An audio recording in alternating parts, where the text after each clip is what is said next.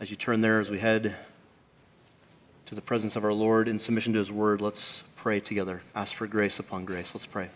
Father in heaven, thank you for the amazing privilege it is to enter into your courts with thanksgiving and into your presence with songs of praise. We long for the day when that praise will be pure, absent of our own sinfulness, and full of true and real and uninhibited love for you. We long for the overwhelming victory your Son will provide on that final day over our sin, its presence and its power. We praise you for the victory we already know of its penalty and of its power over us to make us sin. But Lord, we long for the day when it's completely gone. And we, with the great throng of heaven from every tribe, tongue, nation, and people group, rescued by the blood of your Son, can raise our voice together and cry out, "Worthy is the Lamb who is slain." So, Father, would you prepare us for that day right now? You've promised to wash us with the water of your word, to cleanse and purify the church, to prepare for yourself a bride, blameless and spotless, ready for his return. So we ask for you to do that work in these minutes ahead through very common, ordinary, normal means, like the preaching of the word. So, Father, we ask for a supernatural work through very natural means. Would you receive all the glory and the praise for it as we seek to know you better? In Jesus' name, amen. John 14 is where we're at this morning, verses 8 through 11. J.I. Packer, you've probably heard that name in his excellent book entitled Knowing God. Tells the story of walking one day with a scholar, a fellow scholar who, as a friend of his, had been clinging to the gospel of grace, and as a scholar in his institution, he had come face to face with church authorities that wanted him to blunt the tip of the spear of the gospel, to stop being so clear about the gospel of grace. And this scholar friend of Packer's refused to do that. He stood firm on the gospel. He said, "No, I'm going to preach and teach the glorious good news of Christ." And because he refused to back down, his career essentially turned into a cul-de-sac, never to leave. He dead-ended his career academically and was destined to stay where he was at. As he and Packer were walking along together on that sunny afternoon, just talking about what had happened and digesting the realities, his friend turned to him in the course of conversation and said, "You know what, it doesn't really matter, for I have known God and they haven't. I have known God and they haven't." What did he mean by this? It certainly did not just mean that he knew facts about God or that he knew in general the sovereignty of God even over this to work through it all. Rather, he meant that those who had opposed him and who had opposed the gospel did not really know God. But that through this and entering into this and coming out the other side of this, he knew God all the more. I wonder if you think in those terms this morning, of knowing God or not knowing God. I wonder if you've thought of your faith in those categories of knowing God and not knowing God. You could make the case that this is one of the clearest descriptors of what it means to be a Christian, to know God. So we use other phrases, right? We talk about being saved from our sin by grace. We talk about being in Christ. We talk about being forgiven. We talk about the fellowship of the body, being in the body of Christ. All of those are descriptors of being born again. And all of them are interchangeable with this idea, with this phrase of knowing God. You might say that this is what we've been made for. From the beginning, we were created to know God, right? This is why Adam and Eve in the garden enjoyed fellowship with God as he came and walked and talked with them. He was making himself known to them, and they knew that depth of fellowship with him. We were made to know God, and therefore then to worship God in response to our knowledge of God. This is the longing, by the way, of the most desperate of sinners. They may not know how to phrase it or say it, but in the depths of their despair and depravity, they're longing to know God, to in some way be able to access the God who made them. to be made right with him. This is also, by the way, the longing of the most seasoned saint. No longer how long you have walked with the Lord, how mature you are in the Lord, you still long for more of him, to know him more deeply. This is Paul in Philippians 3 when he's recounting his conversion and says he counted it all as dung, all his accomplishments of his past religious life. He counted it all as worthy of the trash heap. And leaving all that behind, he set his face to what? Know him, know Christ, and the fellowship of his sufferings and the power of his resurrection. This is what we are destined to in the glorious joy of the eternal state if we are in Christ. That we will dwell with God and God will dwell with us, thereby making himself truly and really and fully known to us for all of eternity. In fact, as we come to John 17 and Jesus' high priestly prayer, as he prays for his disciples and then for us, he says in verse 3 of John 17, "This is eternal life, that they may know you, the only true God, and Jesus Christ, whom you have sent." So Jesus himself equates knowing God with eternal life. This is your destiny of being in Christ. It is to know God. This is not a new thought to Jesus, nor a new thought to John or to his gospel. In fact, we find this, interestingly enough, in two prophets in the Old Testament who prophesied judgment coming upon an idolatrous people, the people of Israel. The first is Jeremiah. In his prophecy in Jeremiah chapter 9, speaking to them about their boasting and all kinds of other things, he says, "Let not the wise man boast in his wisdom, let not the mighty man boast in his might, let not the rich man boast in his riches, but let him who boasts boast in this, that he understands and knows me, that I am the Lord, who practices steadfast love, justice, and righteousness in the earth. For in these things I delight, declares the Lord." This is the high boast of the true Christian. It is that you know God. You understand him. You see his steadfast love. You comprehend his mercy, his righteousness, his holiness. And God delights in those who know him. Later on in that same prophet, Jeremiah chapter 31, he speaks of the new covenant that is yet to come at the time of his speaking, secured by the Messiah. Notice how one of the marks of the new covenant is knowledge of God. "For this is the covenant," Jeremiah 31:33. "For this is the covenant that I will make with the house of Israel after those days, declares the Lord. I will put my law within them, and I will write it on their hearts, and I will be their God, and they shall be my people."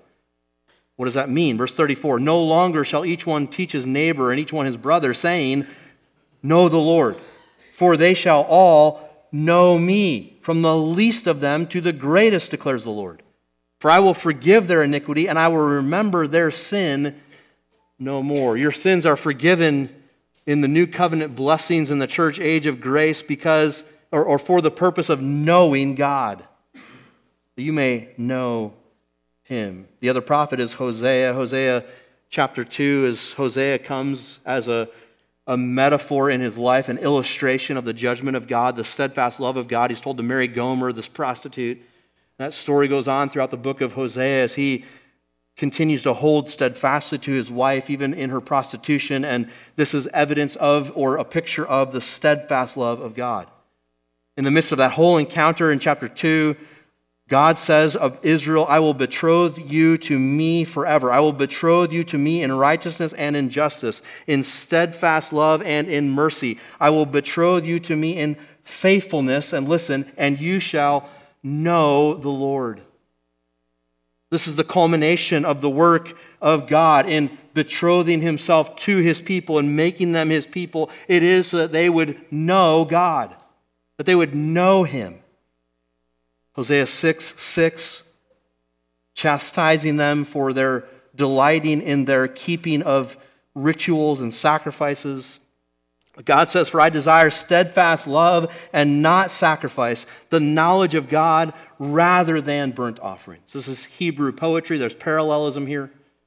So the steadfast love in the first phrase is parallel to the knowledge of God in the second phrase. To know God is to know the steadfast love of God and to walk in that love to others. So knowing God is the essence of our salvation. It's the essence, the sine qua non, if you will, of our eternal life. This knowing of God and this knowledge of Him is His doing for us. This is the gospel. This is the good news that God has allowed for you to know Him by His own initiative. So we do not know God by our own effort or by our own achievements. This is Gospel 101. I'm rehearsing it for you because you forgot since last Sunday. You don't get there because you did something great this past week. You don't get to know more of God because of how wonderfully righteous you were in your behavior. You're not entered into and welcomed into the eternal courts of the high King of heaven, treated as sons and daughters of the King because of something you've done. And the only way you can know God is because He has taken the initiative to make Himself known to us and to provide a way for you to know Him. He has sought you out to make a relationship with you possible through the sacrifice of His Son. And that must happen. I mean, we understand this in every other stratospheric relationship. So to use a really crass example, think of Patrick Mahomes. Like you know Patrick, you know the name, you know his jersey number, you know his stats from the last 3 games. You know the defensive schemes they run against him to try to get him to stop, and he tears through them all. You know his MVP status in the NBA and the NFL. You know Patrick Mahomes, but actually you just know about Patrick Mahomes. You don't actually know him, you just know a lot about him. For you to know Patrick Mahomes, he would have to take the initiative because there's a stratospheric difference in society between you and him. He would have to take the initiative. He would have to find you out and open himself up to you to be able to get to know him. You'd have to be introduced to him by his own choice and doing. He would have to open himself to a relationship with you. Certainly you see the parallel thought there without much prying, right? On an infinitely greater and more important and much more glorious scale, this is what the God of heaven did. It's what he did in salvation for sinners like you and me, condescending to us, making himself known, seeking us out so that we can know him. This, to know God, is the full flower of the gospel of grace. This is the gospel flower in blossom and bloom.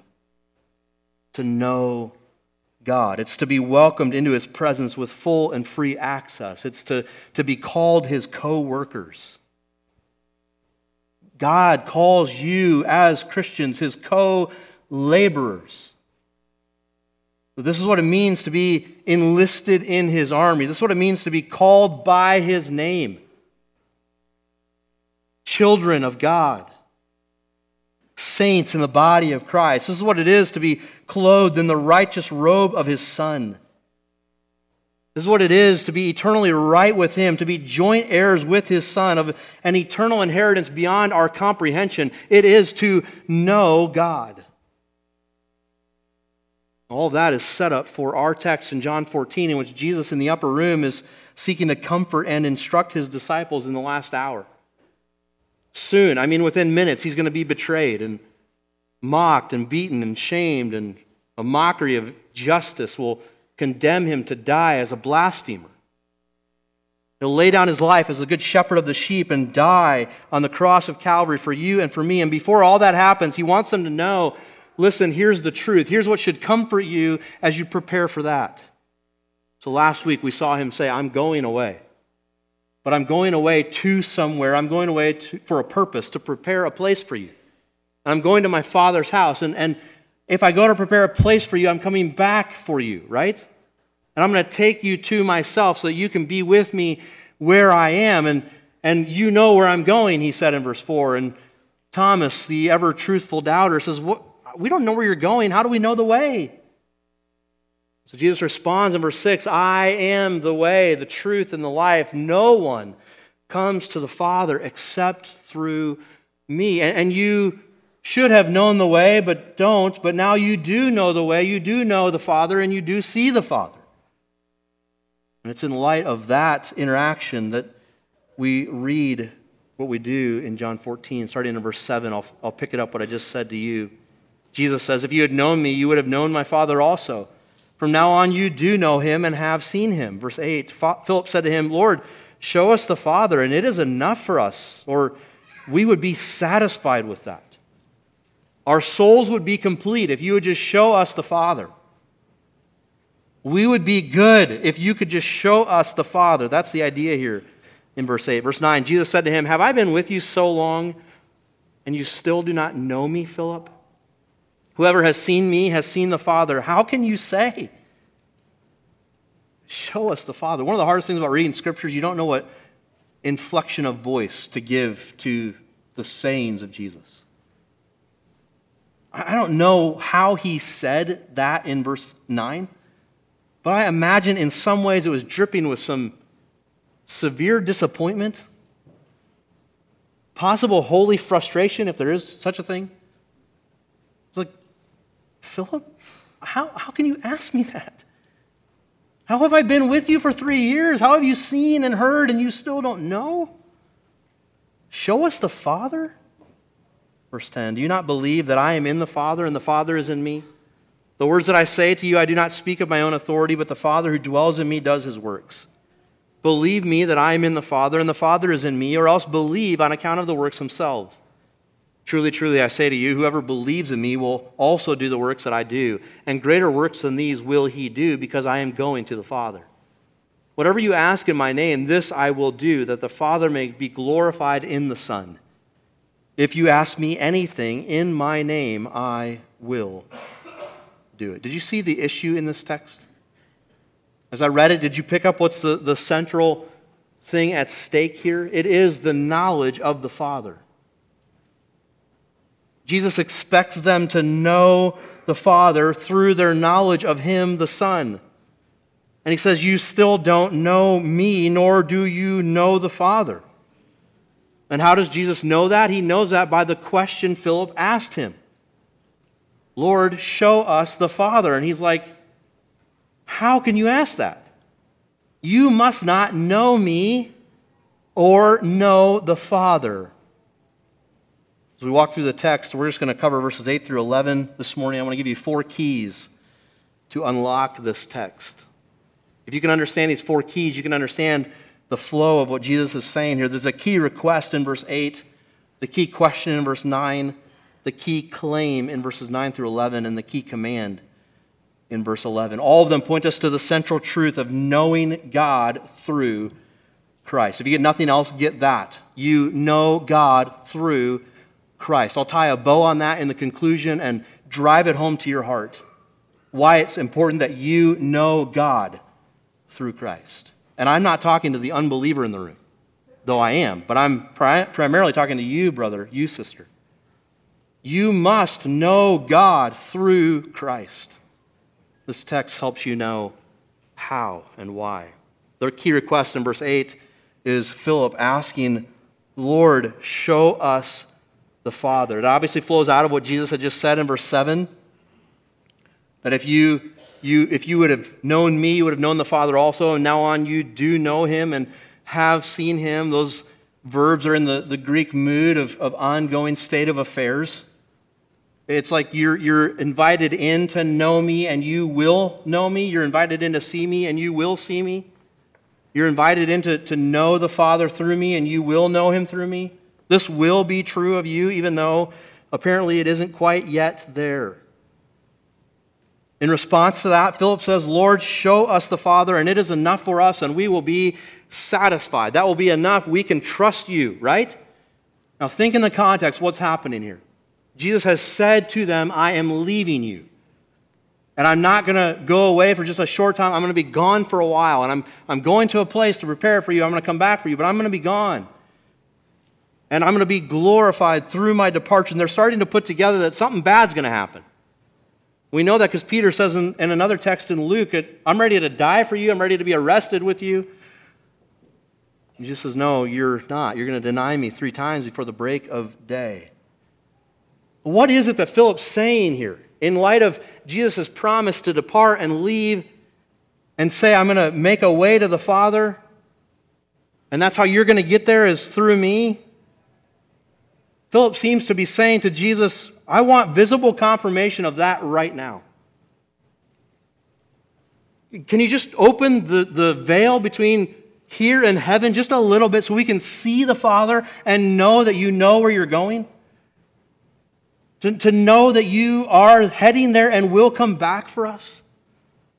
It's a request which we all are prone to want to walk by sight and not by faith.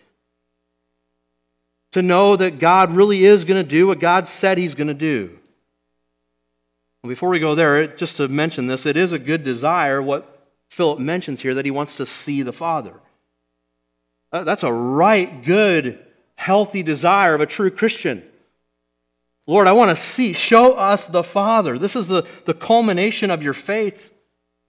This is the flower of your eternal life, is to know God and be with Him in His presence forever. If you don't want that, I'm not sure you have the life Christ offers.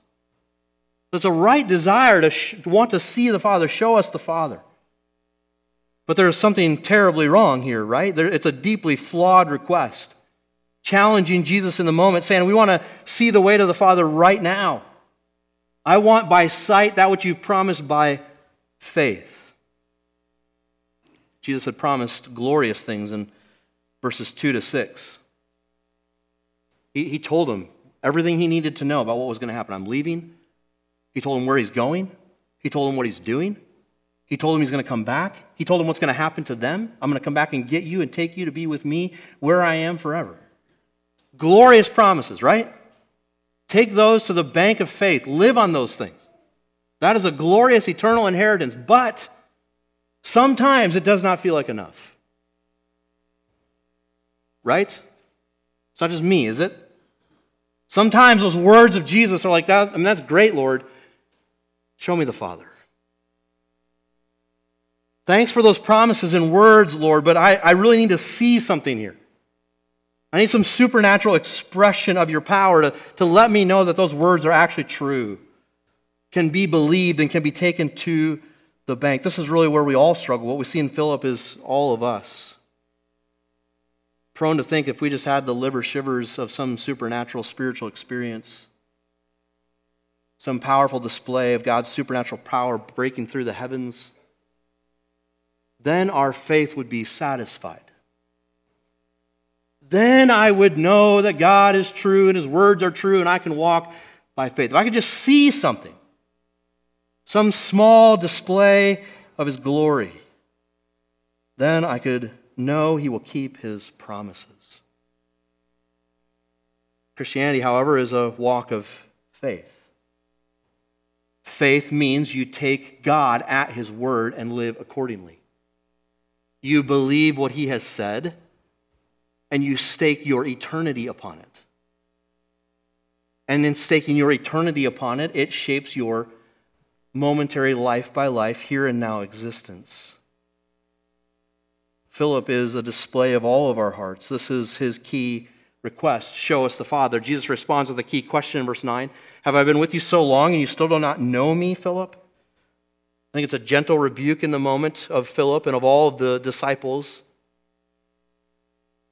Obviously don't know Jesus' tone of voice, but you sense some frustration, some disappointment here in Jesus. How could you have seen and heard me for the last 3 years? Remember in John 1, Philip's one of the first disciples that comes to Jesus. He's one of the first harvests of disciples for our Lord. He's been with Him among the longest. And what now, Philip, is the problem? How can you not have seen these things?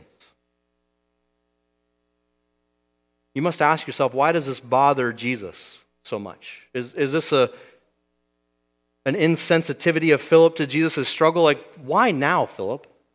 I'm about to give my life for you, and you're asking now to see the Father? Why couldn't you have asked 3 weeks ago? Is that the issue? Is it a timing issue?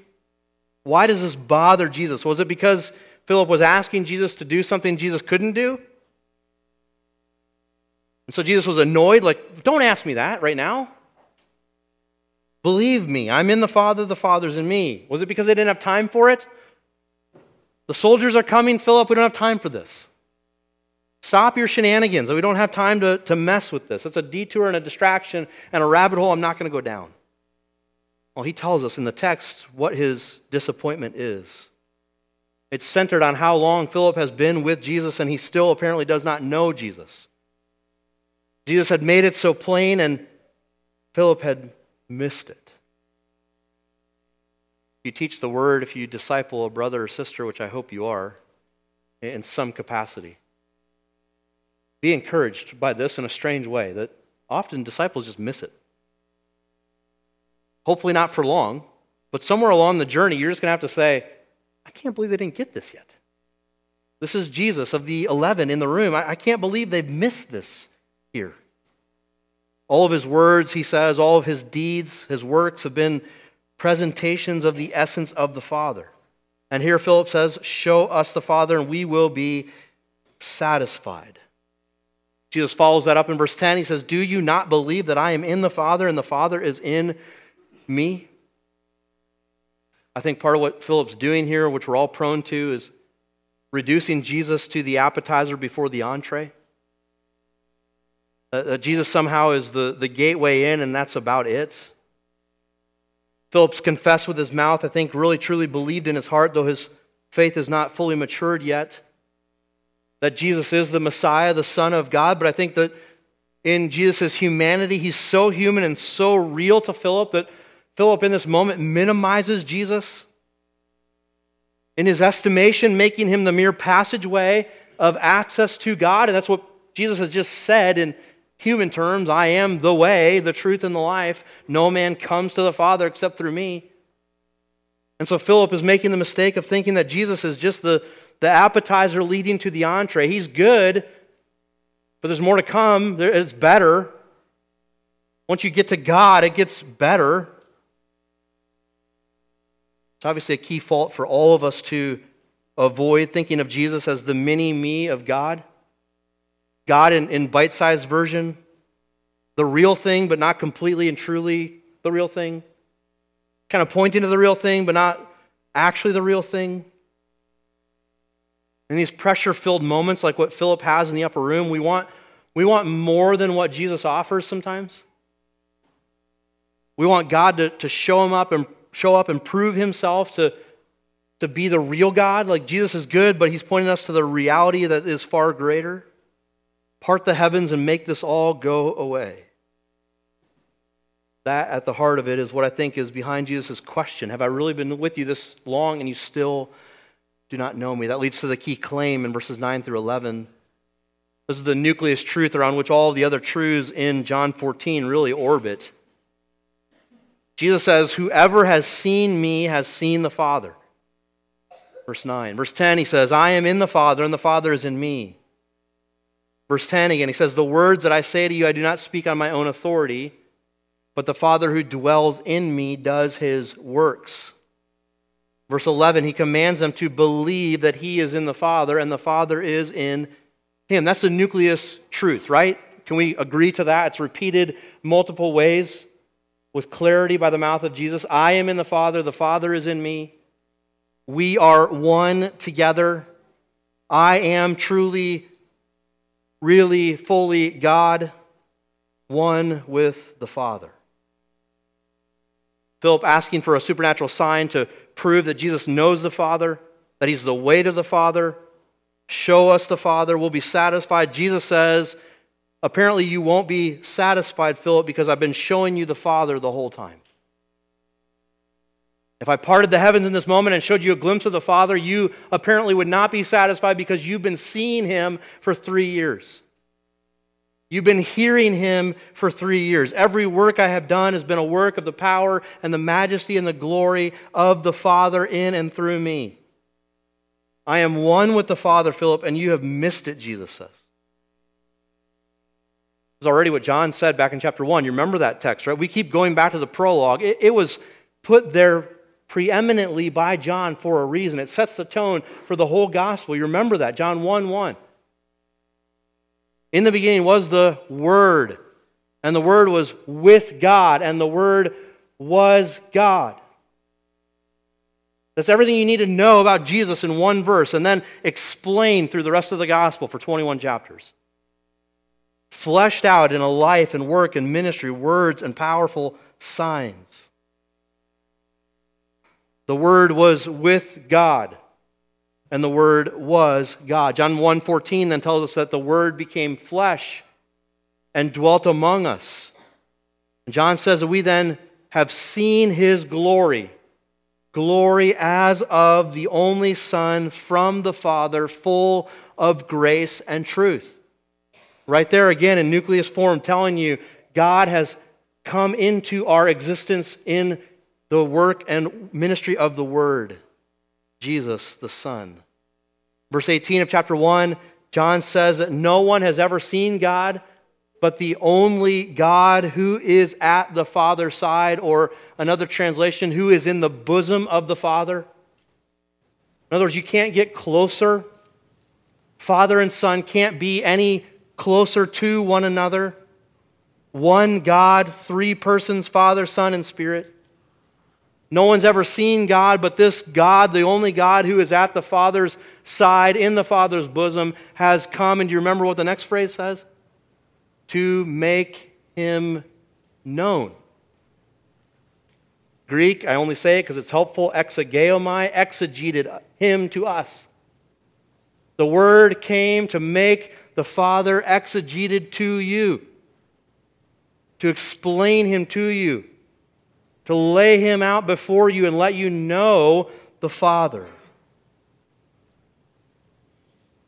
Now, if this was just in John's Gospel, we could just mention it and move on with life, right? There's a theme throughout the New Testament. We won't turn there. I've thought about making you turn to all of these, but when you think of Jesus as the representation of God in human flesh, as the manifestation of God, you should think of these texts. 2 Corinthians 4, verse 6.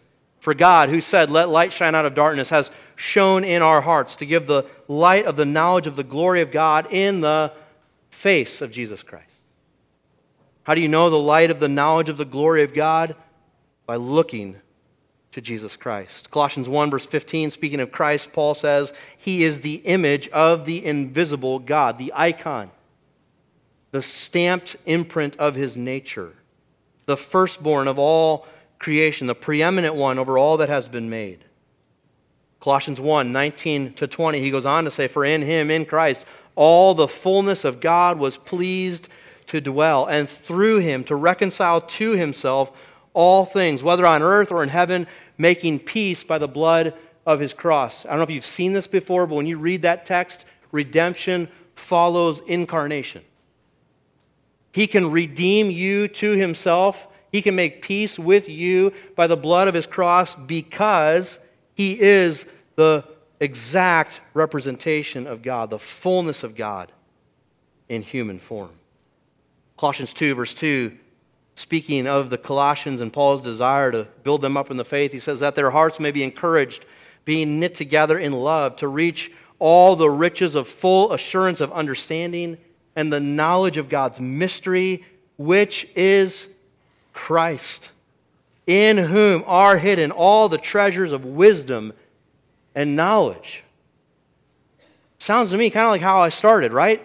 The culmination, the air you need to breathe as a believer is to know God through Christ. To see God in Christ. Colossians 2, verse 9, For in Him the whole fullness of deity dwells bodily. Those are mysterious words. There's a universe of meaning there that is beyond our full comprehension.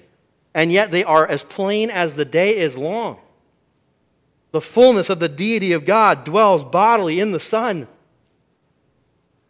And then Hebrews 1, 3. So think 2 Corinthians 4, Colossians 1 and 2, and Hebrews 1. When you think of Christ as the manifestation of God, God manifest, I should say, think those texts.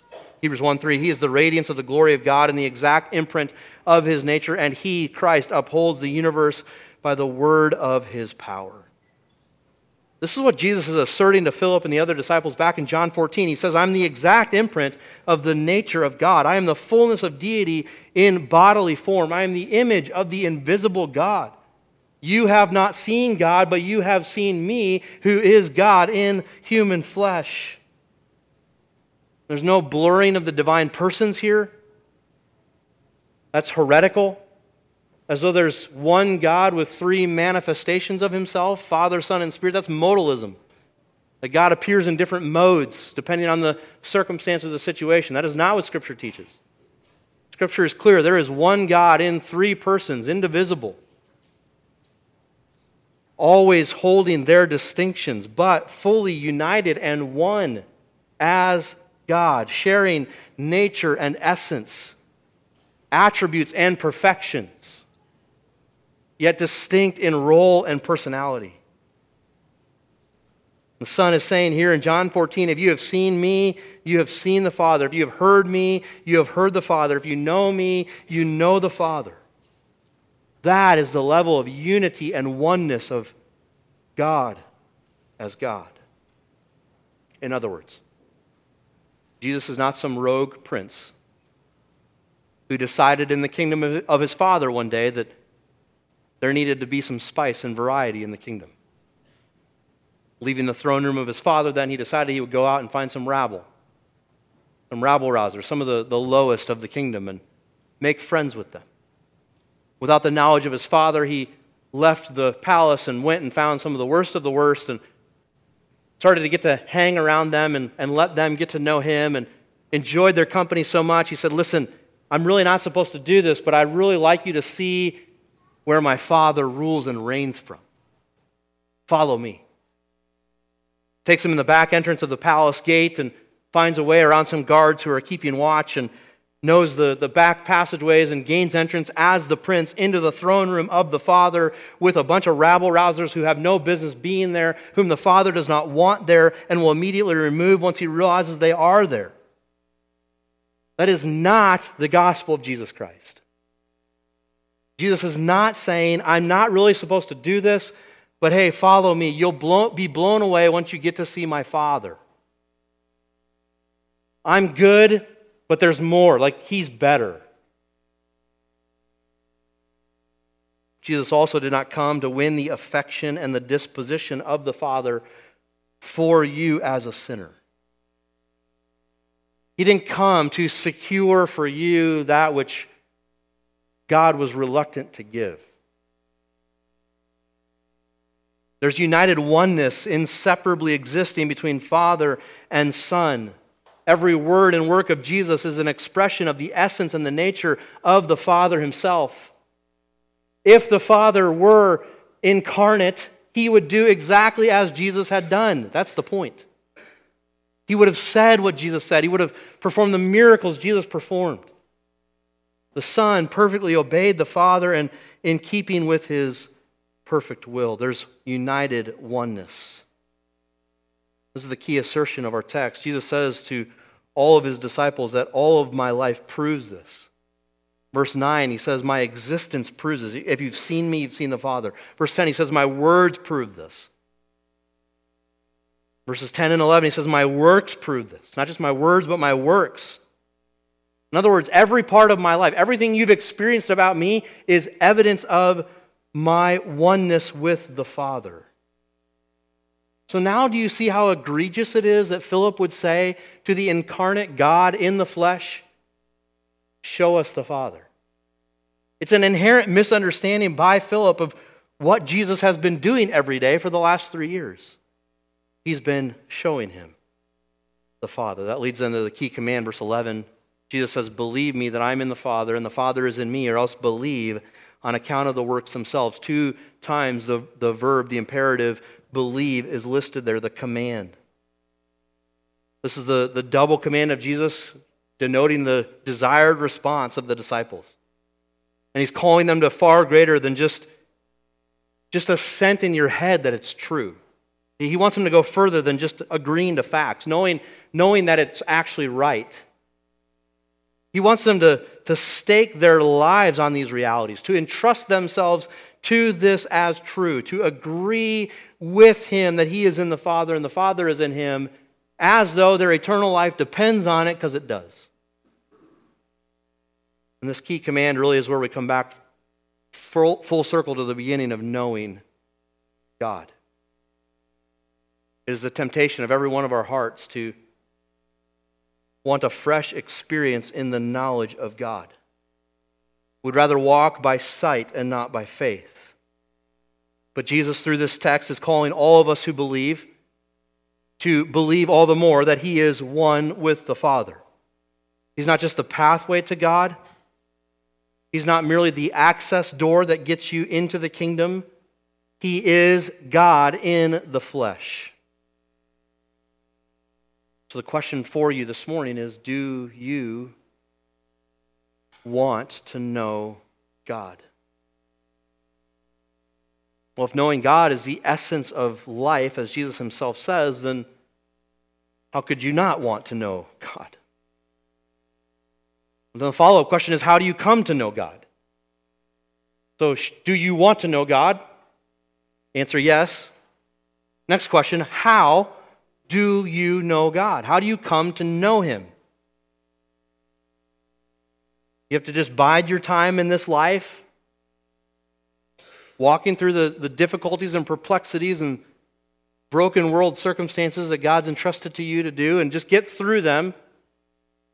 And someday the veil will part, or you'll cross the river, as old saints used to say, in euphemism of death, and you'll enter in on the other side to eternal glory. And in that eternal glory, then you will know God. But until now, it's dark and mysterious, and you don't really know him until then.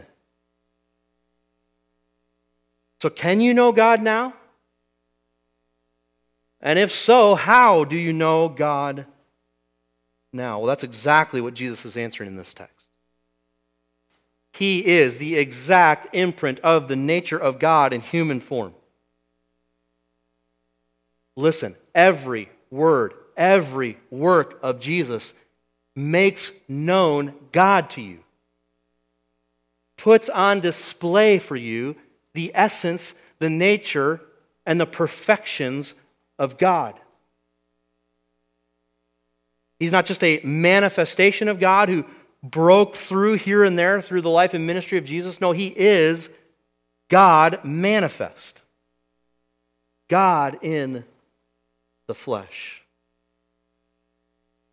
So as we close, let me drive this home to you. What ails your soul this morning? What's wrong with you? There's a lot wrong with me. What's wrong with you? Pinpoint it. What's the problem?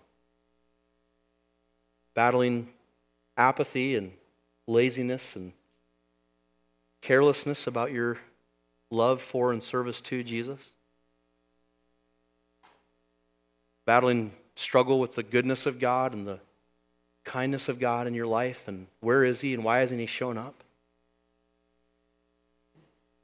Battling with anxiety or fear over the realities of circumstances beyond your control and apparently beyond God's concern?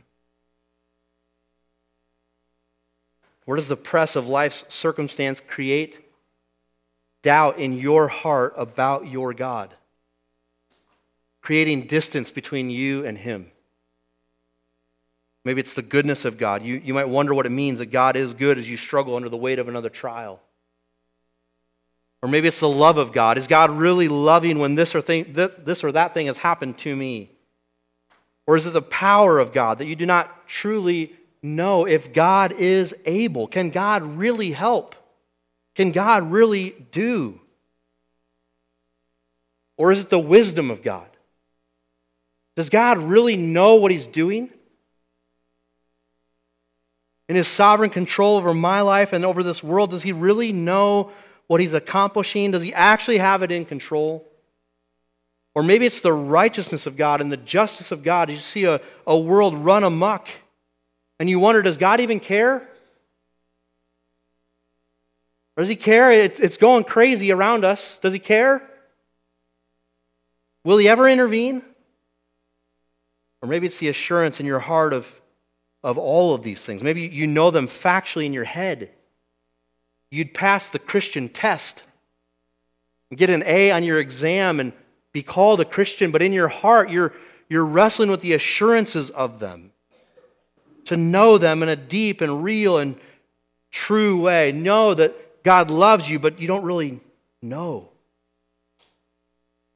the love of God. What's the answer for you?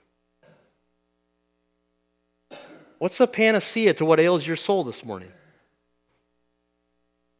Psychology would tell you, look to yourself. There's an answer within you. You need a counselor or a psychiatrist to help you unravel it, and you'll find the answer within you, right? Doctors would tell you that the answer is found in medicine and in science. The right combination of chemicals and treatments, you can be healed of what ails your soul. Dietitians and those who know the human body would tell you that there's something wrong with your intake and your output. You need better management of your physical body. And all those things have validity to some level or another, but they are not the answer to your soul's problems. What this text puts before you is that you need to know God. And you need to know God through Jesus Christ. We need to run to the Son who is one with the Father. Through and in Christ is displayed the fullness of God. So are you struggling with the love of God? Where is that shown more brightly, more clearly, and more fully than in Jesus Christ, His Son?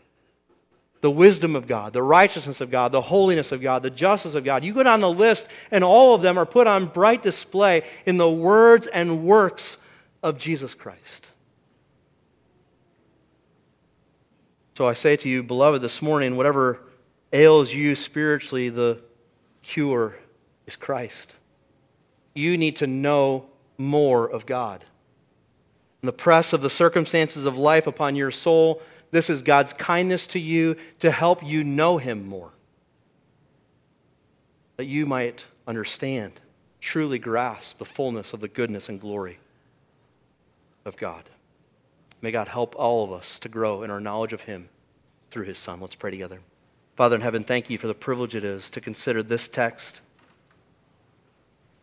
More than that, to see the goodness and the glory of Christ, our Lord and our King, as you in the flesh, making you known to us. So Lord, we ask that you would take this truth and cause us to run all the more fully and truly to a deep knowledge of you through more of your Son. Help us as we read our Bibles, not just to do what we know we should do for our faith, but to seek more of Christ, to know you more truly and more fully. Father, would you help us by your grace? Pray especially for those among us who don't yet know salvation in Christ. We ask, Lord, that you would use what's been said here from John 14 to convict them of sin and of righteousness and to show them that Jesus alone is their only hope for salvation. May you bring them to saving faith in Him today. In Jesus' name, amen.